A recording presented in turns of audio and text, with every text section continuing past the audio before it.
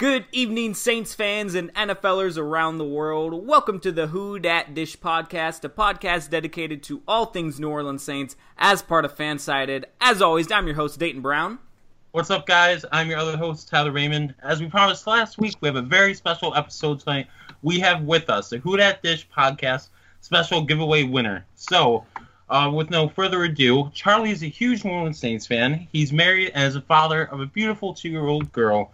He started following the Saints in '99 when Ricky Williams was drafted, and his favorite players as of right now are Drew Brees and Pierre Thomas. Everyone, please give a warm welcome to Charlie. Welcome to the show, Charlie. Thanks, guys. Yeah, no problem. How are you doing, man? Good. How are you guys doing tonight? We're doing fantastic. Very good. Yeah, excited to talk on the show. So, crazy thing is, Saints were on a bye week, so we didn't have to experience them win or lose. So my emotions are pretty stable as of right now. You know, I didn't have anything too crazy on the Sunday before. But a lot of exciting football. Before we jump into getting to know Charlie a little bit better and his Saints fandom, we're just really quickly going to go into Articles of the Week. Just a weekly segment where we highlight a few articles on WhoDatDish.com. Of course, that's who we are affiliated with. WhoDatDish.com, if you're not living there, you should be, especially if you're a Saints fan. Fantastic stuff. Tyler, go ahead and take the mic real quick first. Okay. I didn't have any specific articles for our fellow contributors, but I just wanted to mention, as always, just keep on looking out at WhoDatDish.com for everything amazing there. As far as my articles go, I'm still working on a really big article regarding the Saints and their stats and information. So look out for that in the next couple weeks. But how about you, Dayton? Fantastic. So I just came out with an article this morning. The Lions will be hungry after disappointing loss. We'll get into that later in the podcast. It just talks about how much more motivated the Lions will be, I believe, after that loss on Sunday against the Panthers at home. So yeah, be sure to check that out. And again, no really specific ones to highlight. It's been a pretty slow bye week. But yeah, be sure to go to WhoDatDish.com. We have some previews for the Lions game, as well as just overall feelings on the season, including 5 takeaways from the season so far by Dean Mullen. So yeah, guys, be sure to check that out at WhoDatDish.com. All right, so now, as we break away from Articles of the Week, we're finally getting to know Charlie. So for those of you who don't know, Charlie is one of the people who participated on our online Twitter giveaway extravaganza. And so let's get to know you, Charlie. So what's it like for you being a Saints fan? I guess it's like being a fan of any other sports team except for maybe the Patriots, where it's like you have your highs, your lows, your bouts of depression, your bouts of euphoria. Recently, I'd say last couple weeks have been pretty good. Obviously can't complain, 2 pretty strong wins, but like most Saints fans, we can't, I don't know, for me at least, I can't get too excited because I've almost feel like I've seen this movie before. Right. So yeah. Hopefully not another 7-9 ending. So you are just like Tyler and I. You are a Saints fan who actually doesn't reside in New Orleans or anywhere in the South. Tyler's from New York. I'm from the Pacific Northwest over by Portland. You are actually from the great state of Maryland, obviously up over by Washington, D.C. What's it like being a Saints fan near, I guess it would be Baltimore Raven and Redskin territory up there? What's it like being there? Because we kind of experience, a little bit differential in fan, I guess, experience as opposed to being down south. So what's it like for you up in Maryland? Well, the part of Maryland I live in is it's like equidistance from DC and Baltimore. So where I live, it's a good split. And actually, there's quite a bit of Steeler fans where I live. So when people say, "Oh, you're a Saints fan," yeah, and then they immediately brush you off. They don't, because the NFC East, like our rivalry that we have with the Falcons, is nasty. Right. But the NFC East, it's like that with every team. All 4 teams hate each other as much, if not more, than Falcon fans and Saints fans hate each other. So when they meet me, a Saints fan, it's like, oh, yeah, friendly fire. You're like Switzerland. Right. Leave us alone. There you go, yeah. And then on the other side, the Ravens and the Steelers are, that's a great rivalry in the NFL. Yeah. So for me in Maryland, it's not a big deal. It's basically me, a few in my family I've converted. My wife, she's by default, she's a Saints fan. Hey, there you go. Other than that, there's not a lot of us out here, so it's like no man's land. Yeah, I feel that. You summed it up best by saying it's like being Switzerland, just totally neutral. That's how I feel too. Yeah. No one cares.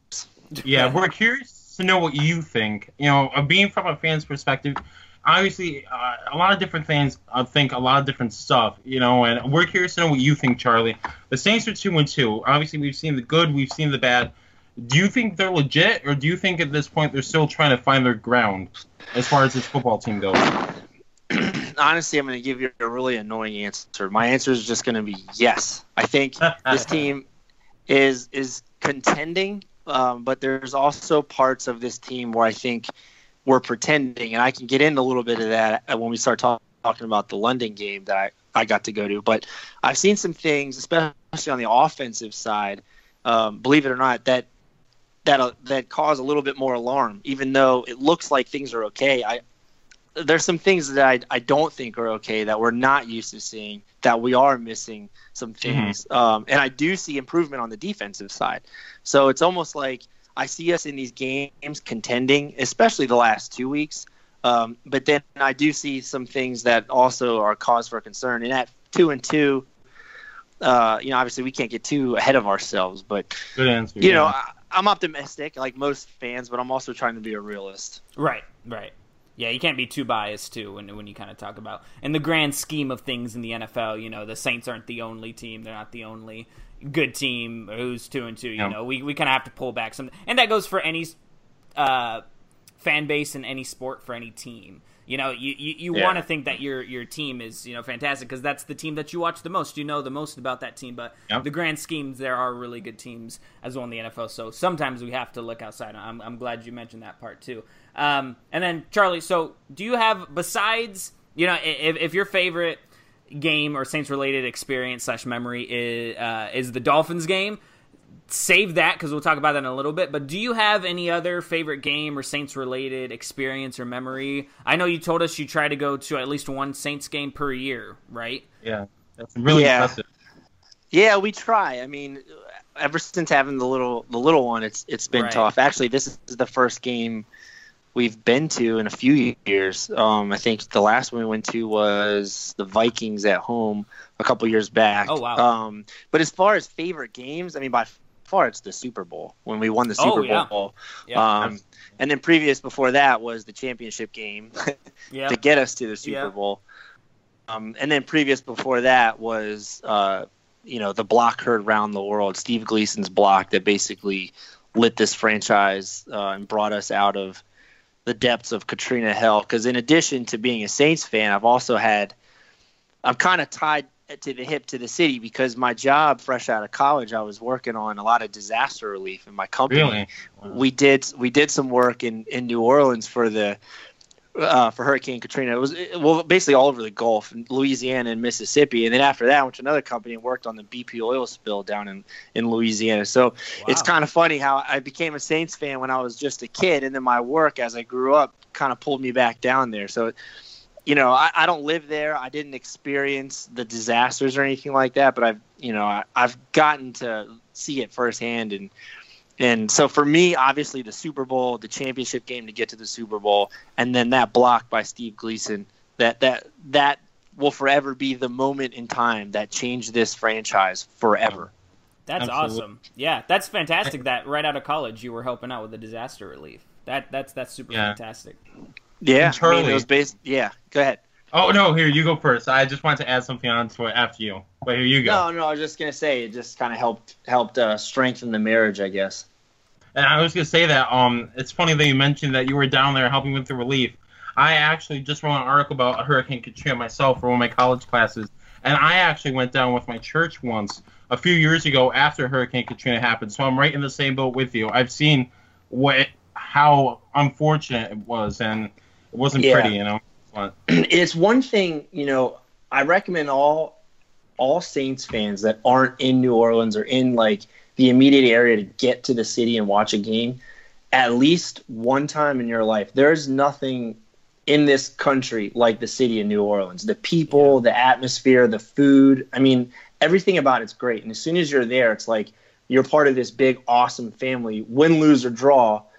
And it's just a great experience. And it was tough because this year, obviously, you guys know I live in Maryland. So my family is kind of like the ones who aren't full-blown Saints fans. They're half Saints, half Redskin fans. And our paths don't usually cross. But like this season, I think on November 19th, we play the Skins in New Orleans, and I was trying to get my brothers and my dad to go down there. And then when the schedule came out and I saw we were playing in London, I was like, sorry guys, I gotta go go do that.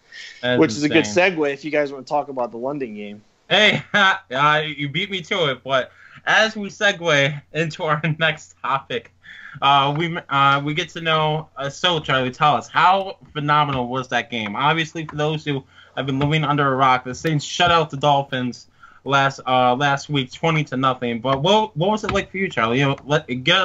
Give us that fan's perspective we've all been craving.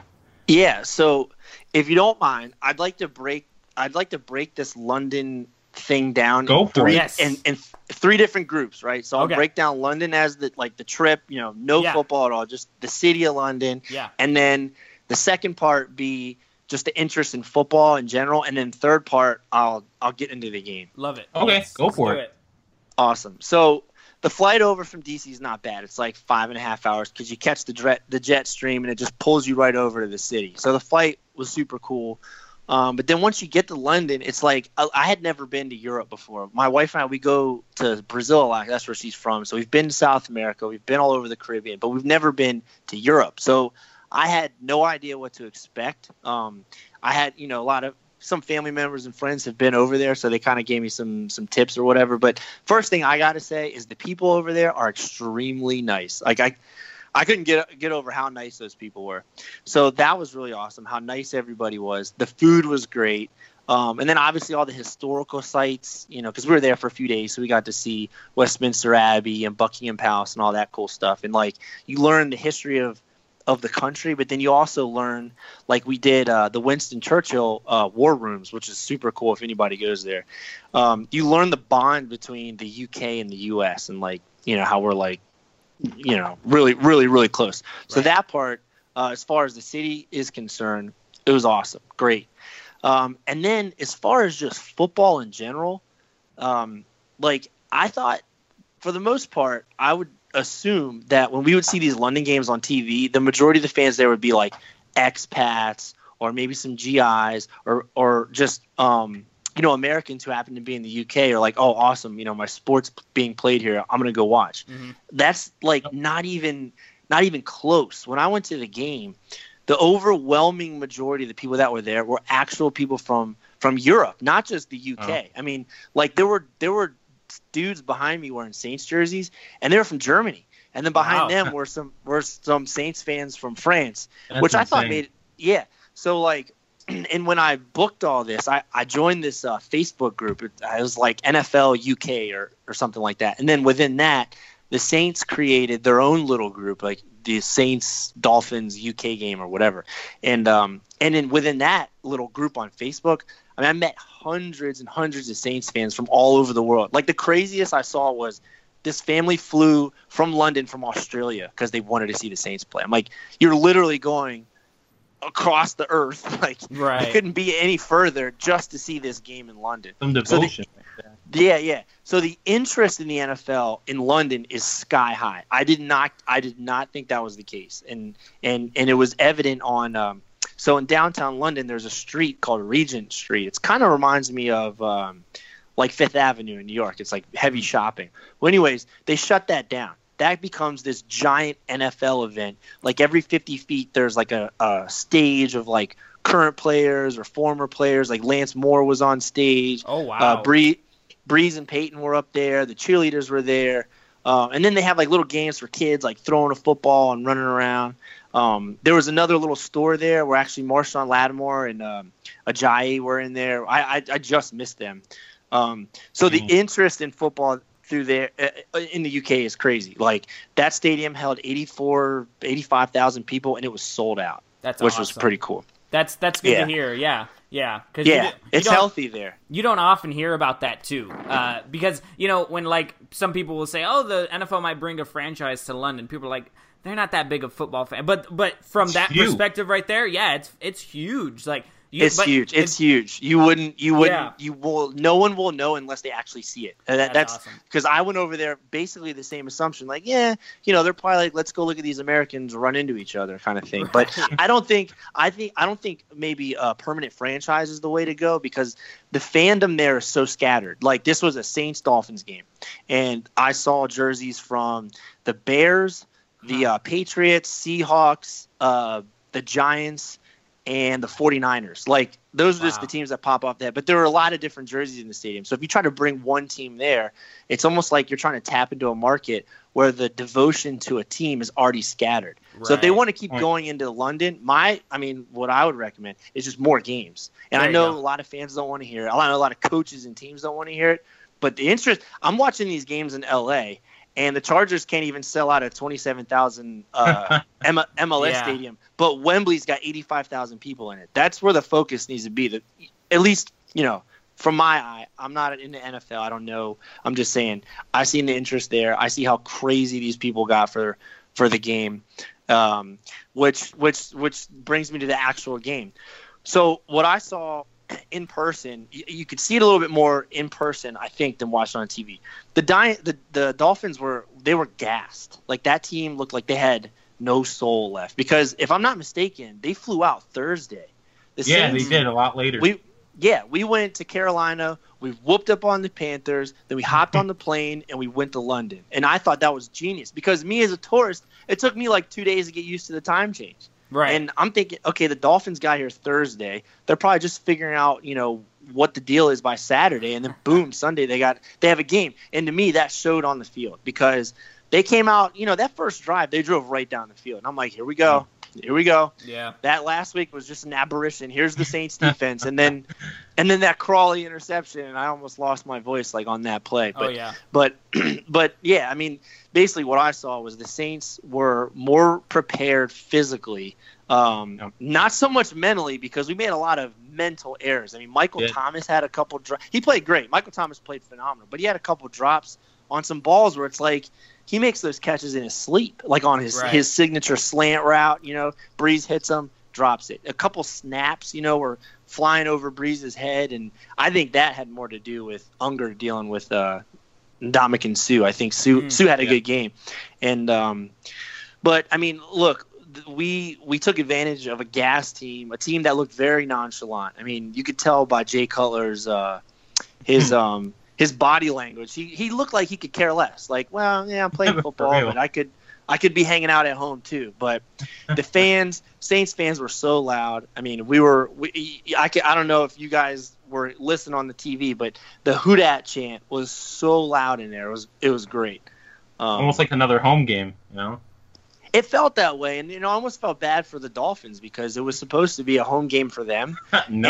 And you could see the effort that the NFL made. Like, they had all the Dolphins stuff. They had the Dolphins announcer there. They had, the Dolphins song going. And it was just putrid. Like, the Saints fans, we travel well in general, like in the U.S., but we're also some of the most craziest, passionate fans. And when we're there, you can hear us. Even if we only account for, 25% of the stands, you'll know we're there. So yeah, but Crawley really kind of turned that game around. Obviously, he had an opportunity on another interception that he couldn't get his hands on. But I really wonder if his play can continue. I don't know if you guys saw PFF has Crawley ranked as their number one corner through the first 4 weeks of the season. That might change because we had a bye week, but. Yeah, I guess he's just kind of things are just kind of clicking for him. He's got the talent, he's got the size and speed and all that. His is more of a mental improvement, and which really makes me wonder, how was Devontae Harris? No knock on Harris, but how is he starting over Crawley in those first 2 weeks? That I didn't get that, but that's my thoughts on the game. I thought our running game looked weak again, which kind of kills me. All year. Yeah. We did okay. I think we had 140 something on the ground against the Panthers, but for this team to go far, not just in the playoffs, but in the regular season, we've got to figure out a way to run the ball. And right now, AP's just this is going to sound really weird, but I don't think our offensive line is designed for AP. That's what other people have been saying. That they're Ingram and sorry to cut you off, but Ingram and Peterson are two different types of running backs. Even though their play is similar, how they run the ball, they're dominant hitters. The offensive line, I've been reading this across articles. They're used to Ingram, because he different heights, different weights. They're used to opening a certain gap for him. So I completely agree with you there.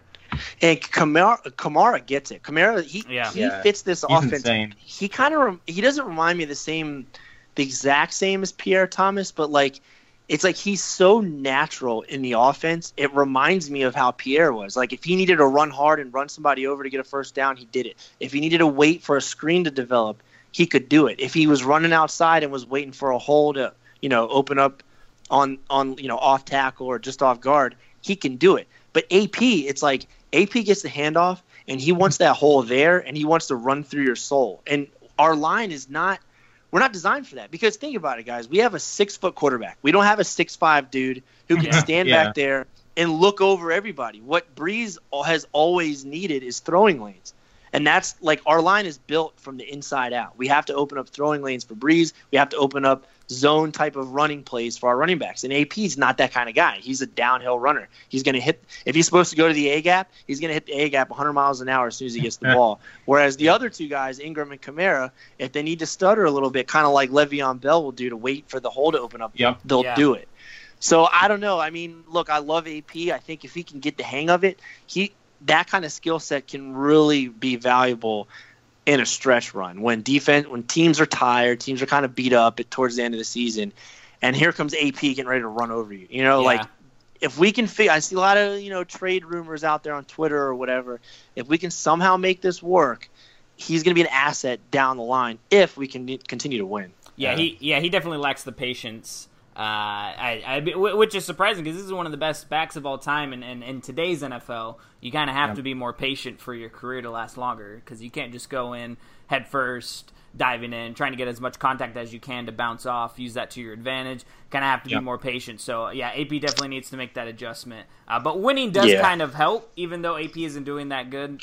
It's just kind of being brushed or swept under the rug as of right now because we're doing so well. So I'm interested to see if we beat Detroit and AP struggles again, what the outcry will be, if there will be any, or if people will just say, hey, it doesn't matter if he's not doing that well, we're still winning games. I think that's something to keep an eye on. So good point. But good point. Yeah. So go ahead, Tyler. So I think this is a perfect time, guys, to take our quick break. When we get back, we will preview what's going to go down when the Lions play the Saints in Week 6. Will the Saints be able to exploit Lions' defensive woes? What's going to happen for all of Matthew Stafford's weapons? Are they going to get involved? But stay tuned for that, and we will get Charlie's opinion too, what he thinks about that, and will the Saints end up going 3-2 or 2-3? Find out soon.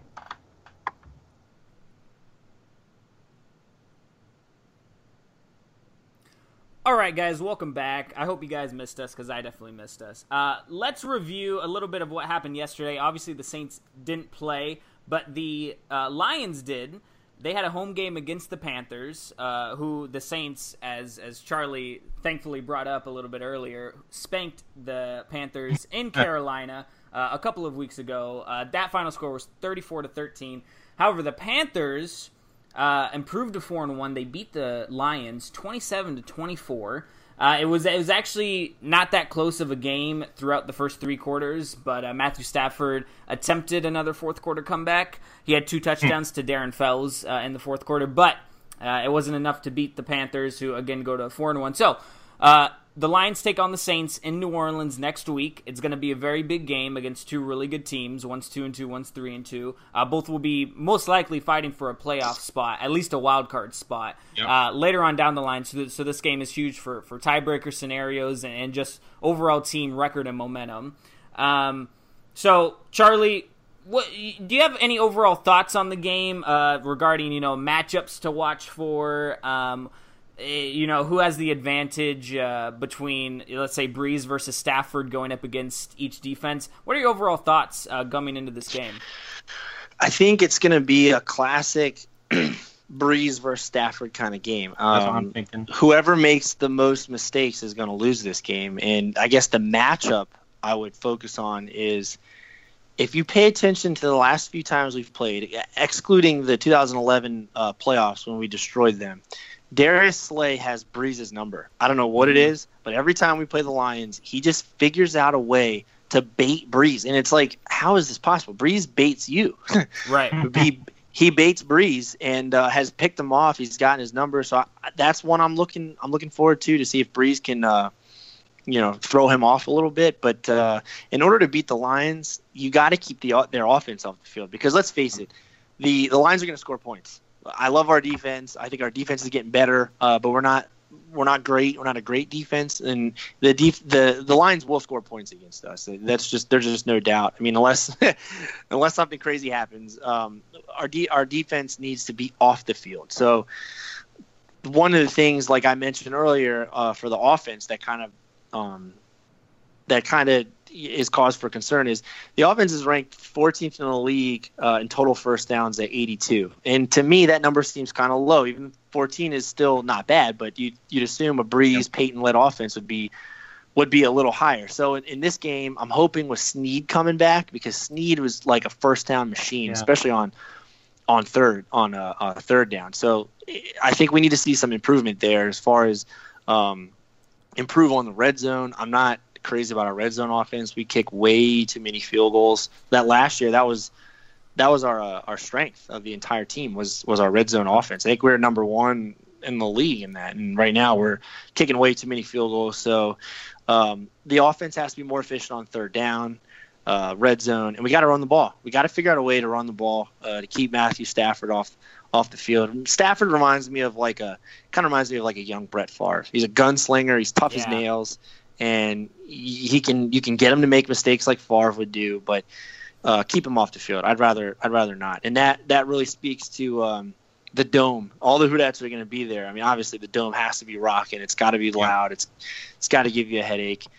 So as far as our offense is concerned, that's it. Defense, we got to try to get pressure with the front four. I think if we start sending a lot of blitzes, Stafford's the kind of quarterback who has such a quick release. He can eat that up a lot like Brady did. I mean, we tried to blitz Brady a couple weeks ago, and he made us look like a JV team. And I don't want to see that happen again at home. Yeah. We gotta win at home. I mean, we're 2-1 on the road, and we can't figure out a way to win at home, and that's got to change.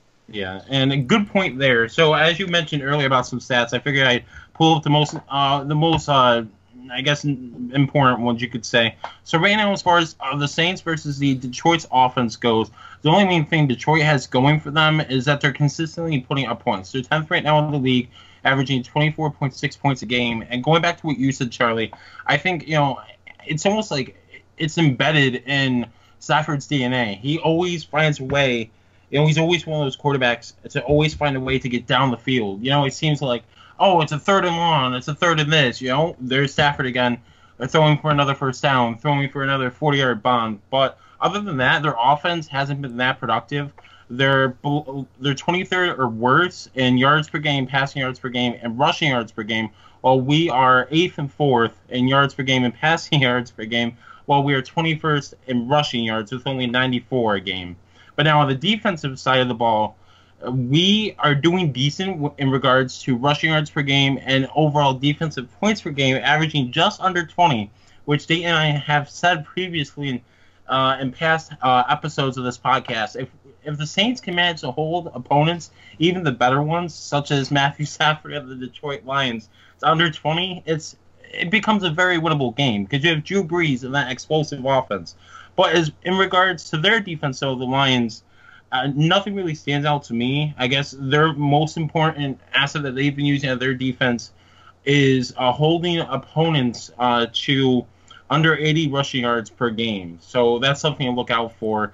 But what you guys said earlier, I agree with you guys. Just holding Stafford, because it's funny.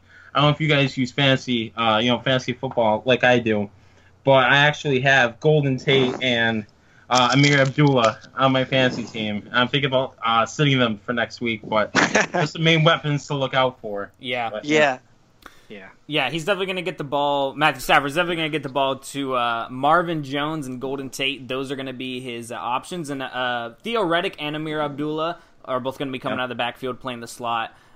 Similar to kind of, if I had to compare it to anything on the Saints side, it would kind of be to how we play with Kamara, except obviously they're more embedded into the offense. But yeah, I agree with you, Charlie. We can't blitz Stafford as much as I guess Dennis Allen liked to, at least in the first 2 weeks against Bradford and Brady, because that leaves open, number one, too many holes in the secondary. Especially since we're playing a lot of zone when we blitz, and even man-to-man didn't help out that much. But also, if you don't get to Matthew Stafford in time, he's going to get the ball off as quick as he can, and the blitzes are just going to tire out the defense and be pointless.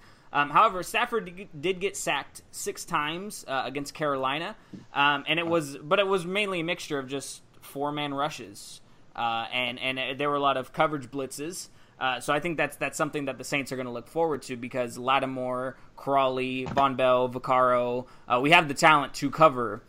So if we can give our front 7 some time, really our front 4 some time to get to Matthew Stafford, they're going to get there, and we're going to have good coverages. So I'm interested to see how the team plays Lattimore against either Golden Tate or Marvin Jones, because one of those guys needs to get shut down. And obviously I think Crawley is improving every game, or really every snap that he plays. So he's probably going to be going up against the latter if they decide to follow. Depends on what coverage they do. And as far as offense, we just have to play Saints offense. There's nothing special, too special at least, about this Lions defense. Yeah, you just have to be consistent against these guys. Granted, I do like their secondary. I do like DJ Hayden and Darius Slay.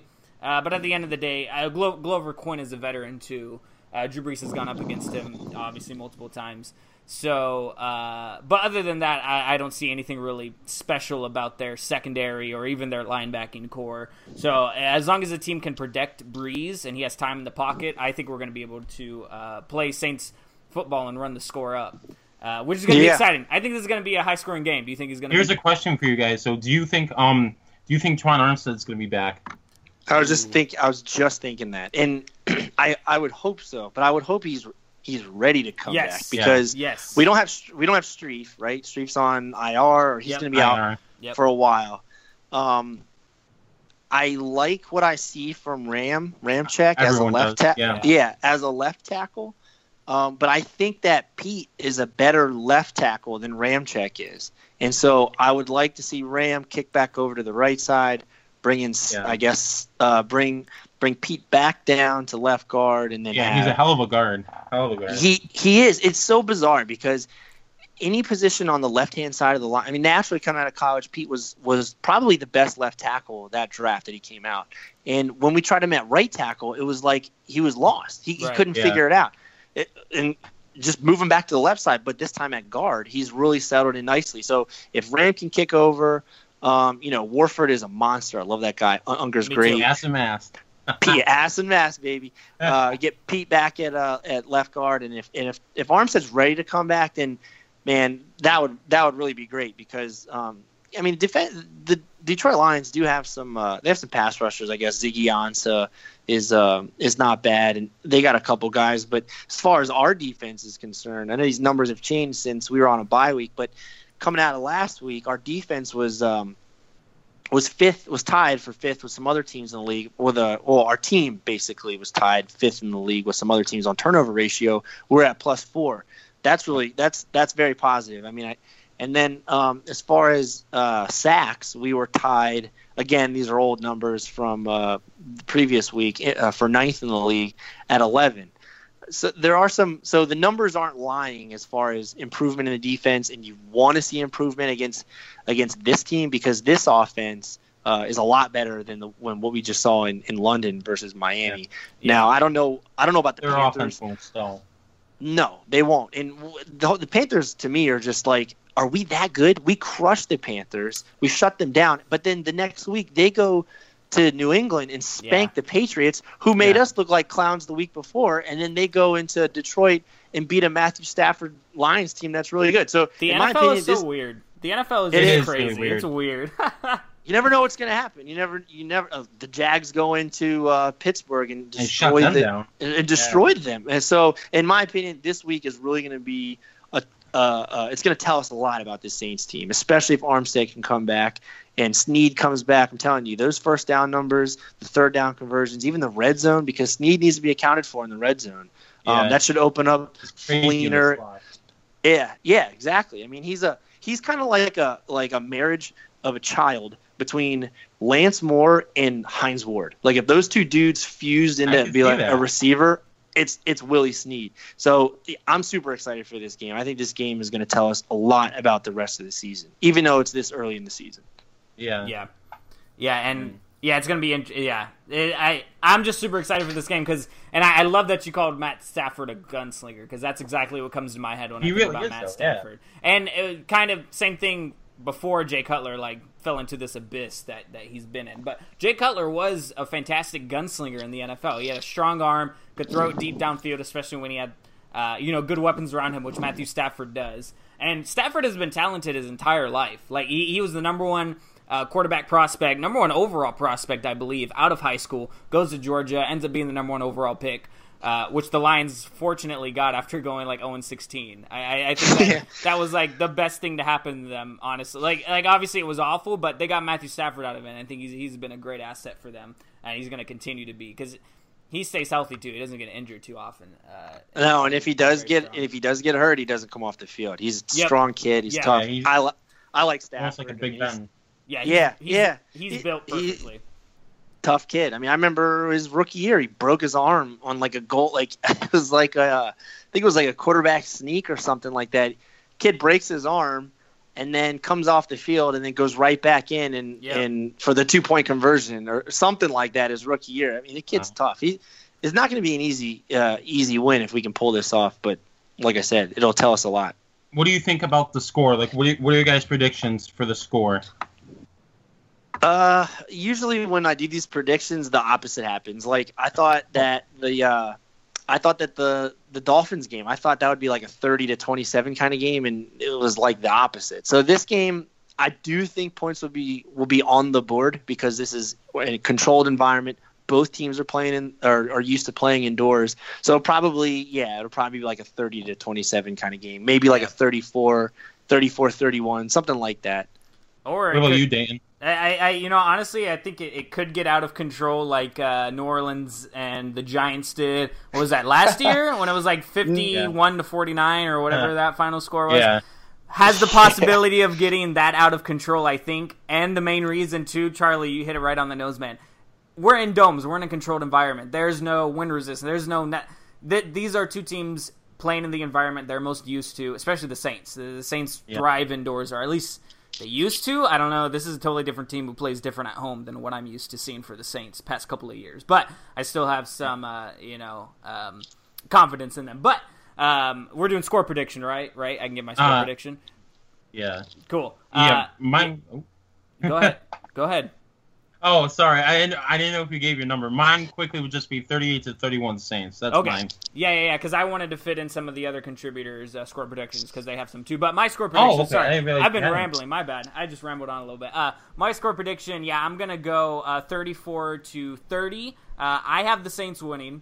I've picked the Saints all of these weeks. Again, talking about being a little bit of a biased fan, but I'm going with them. But all of our other contributors who decided to let me know about their score prediction, they also all have the Saints. Surprise, surprise. Our editor, Roy Anderson, 27-19 Saints. Tony Twilley, he says 25-23 Saints. Dean has them winning 27-24, and his wife has us winning 21-7. So, Katie, that's very bold of you. But yeah, so again, yeah. I'm going to be most excited for this game because it's going to be exciting. At the same time, those games always make me nervous because in situations like that, in games like that, one bad possession or even two bad possessions in a row that either don't get you points or end up in a turnover of some sorts in games like that, that can be the death of the team for that game. Like one or two mishaps here and there. Really, teams are going to have to play perfectly because you're going to have to execute all your plays and get points on the board, or else you're not going to be able to win the game. I think. Go ahead. Sorry, you're good. No, I was going to say I think that favors us because we haven't turned the ball over through 4 games. The first of Yeah, right now let me find something to knock on my wall real quick. But yeah, we haven't turned the ball over, and I guess that's like one of 3 teams since 1933 or something like that. Yeah, but something like that. As far as predictions are concerned, I don't know if you guys have checked out what Vegas thinks, but Vegas has got us at 4.5 point favorites at home to win, but their over under is 51. So that could be that's like, to me, I'm dreaming of a 31-20 victory. Yeah. So I'll go with that. That's my official prediction. Saints win 31-20. Breeze gets the boys going. Snead is huge. Armstead comes back, and we hit Stafford early and often. I hope so. And we score and we scare Aaron Rodgers too for the week after. Yeah. Well, I'm glad we get them fairly early in the season. I would hate to be going to Green Bay in December. Yeah, that's one of the other things when the schedule came out. We saw that and we were like, well, yeah, good thing it's not in late November, December. Also, I always thought we kind of talked about this last week, Charlie. I want your perspective on this because I think it's actually really important for the future of the season. Before we end this episode, which has been fantastic, by the way. The Saints, the 11 of the 12 remaining opponents the Saints play are either 500 or better. When we originally saw the schedule, at least when I did and a majority of fans did, we looked at the first 4 games and the early bye, and we say that's going to be the toughest stretch of the season for us. Because we have the Patriots at home, the Vikings are a tough team, Dolphins, we don't know how they're going to be, but they're probably going to be good, and it's in London after traveling to Carolina, and then we have an early bye. But we made it out okay 2-2, but the last 3 quarters of the season seem to be a lot tougher than at least I was thinking, a lot of other people were thinking, because you have the Jets, they have a winning record. The Rams have a winning record, which I don't think too many people expected. And then you have teams like the Redskins playing a little bit better than people thought. The Packers are on top of things. The Lions, I think, are better than most people thought. So this is a lot tougher. Those are good. How do you see this schedule faring for the Saints overall? Do you see it being too big of a problem for them to overcome as of now because of how tough it is? What do you see? It's tough. I mean, like you said, the Jets have a winning record, and the Jets, like the Rams, always play us tough. I think the Jets, the issue we usually have with the Jets, it reminds me of how we play against the Texans. Their front 4 usually just bullies our front 4, our linemen around. So, I remember 2013 when the Saints were good. We went 11-5, went to the playoffs that year. We went on the road. We played a pretty poor Jets team, but they beat us. We couldn't do anything on offense because their front 4 threw us around, and they ran the ball on us. So, yeah, the Jets are tough. The Rams have the number 1 offense in the league. No one saw that coming. And their defense is led by Wade Phillips, who's like a guru. He's probably one of the best defensive coaches of all time. He's got his guys playing. It's a talented group. The Bills are tough. And even the Bears beat the Steelers. I know the Steelers don't look good, but the Bears can run the ball. They got a good running back. They got 2 good running backs. What we need to do there, I guess, to point the Bears out is we got to get that into a passing game, because I feel good against Mitchell Trubisky more so. So the offense in that game has got to score points. But yeah, I mean, honestly, this schedule looks very, very tough. And I look at these schedules in 2 different ways. When a schedule comes out and it looks tough, I'm like, okay, well, this could be bad. But then if we do find ways to win some of these games and we find ourselves 10-6 or whatever, and we're right there in the playoff hunt, then we're battle tested. So for me, you can look at it both ways. It does look kind of scary. Some of these teams that I thought at the beginning of the season that weren't going to be that good actually are pretty solid. But if we can find a way to get through them, then I'll feel comfortable going forward because we beat some good teams to get there. Right. I agree, 100%. Yeah, I really wish we would have at least played New England a little bit better. That would have instilled some more confidence into later in the season coming on, But it was a non-divisional game. I don't think tiebreaker will matter that much concerning, I guess, that loss later on in the season. So it's not as bad as we originally thought. Because the fan base, rightfully so, just went into panic mode after that loss. And obviously you combine it with the Vikings loss. But, yeah, it just threw us into total panic mode. So, but I think we're getting back on track now. And if we beat Detroit, then I think confidence will for sure be 100% instilled again. Yeah. The scary thing about this schedule, I'll say, though, is that the remaining – we only have 2 more AFC teams on our schedule, the Jets and the Bills. So these NFC games, they really mean a lot. Yep. They really mean a lot. So it all starts this Sunday. Got to beat the Lions. Yep. And that obviously also plays into common opponents when it comes, because I've been saying this too, that I think the Saints are going to have to most likely, especially how the South is going right now, most talented division in the NFL by far, record-wise, on paper. They are going to probably most likely have to fight for a wild card spot when the playoffs come. So that means tiebreaker is going to be very important, because if we finish, I'm being optimistic right now, obviously, still don't know how the season's going to turn out, but we turn out 9-7, 10-6, and we're tied with a team, we're going to have the better games earlier in the season due to common opponents. So, yeah, that's going to be tough. Also, before we go, I can't believe I totally forgot about this, but we ran a poll on Who Dat Dish podcast Twitter account. It got 627 votes, which is our most popular poll ever, which was fantastic. And it just asked the NFC South. We talked about this last week. I just kind of brought it up. The NFC South was 10-5, making it the best division in the NFL.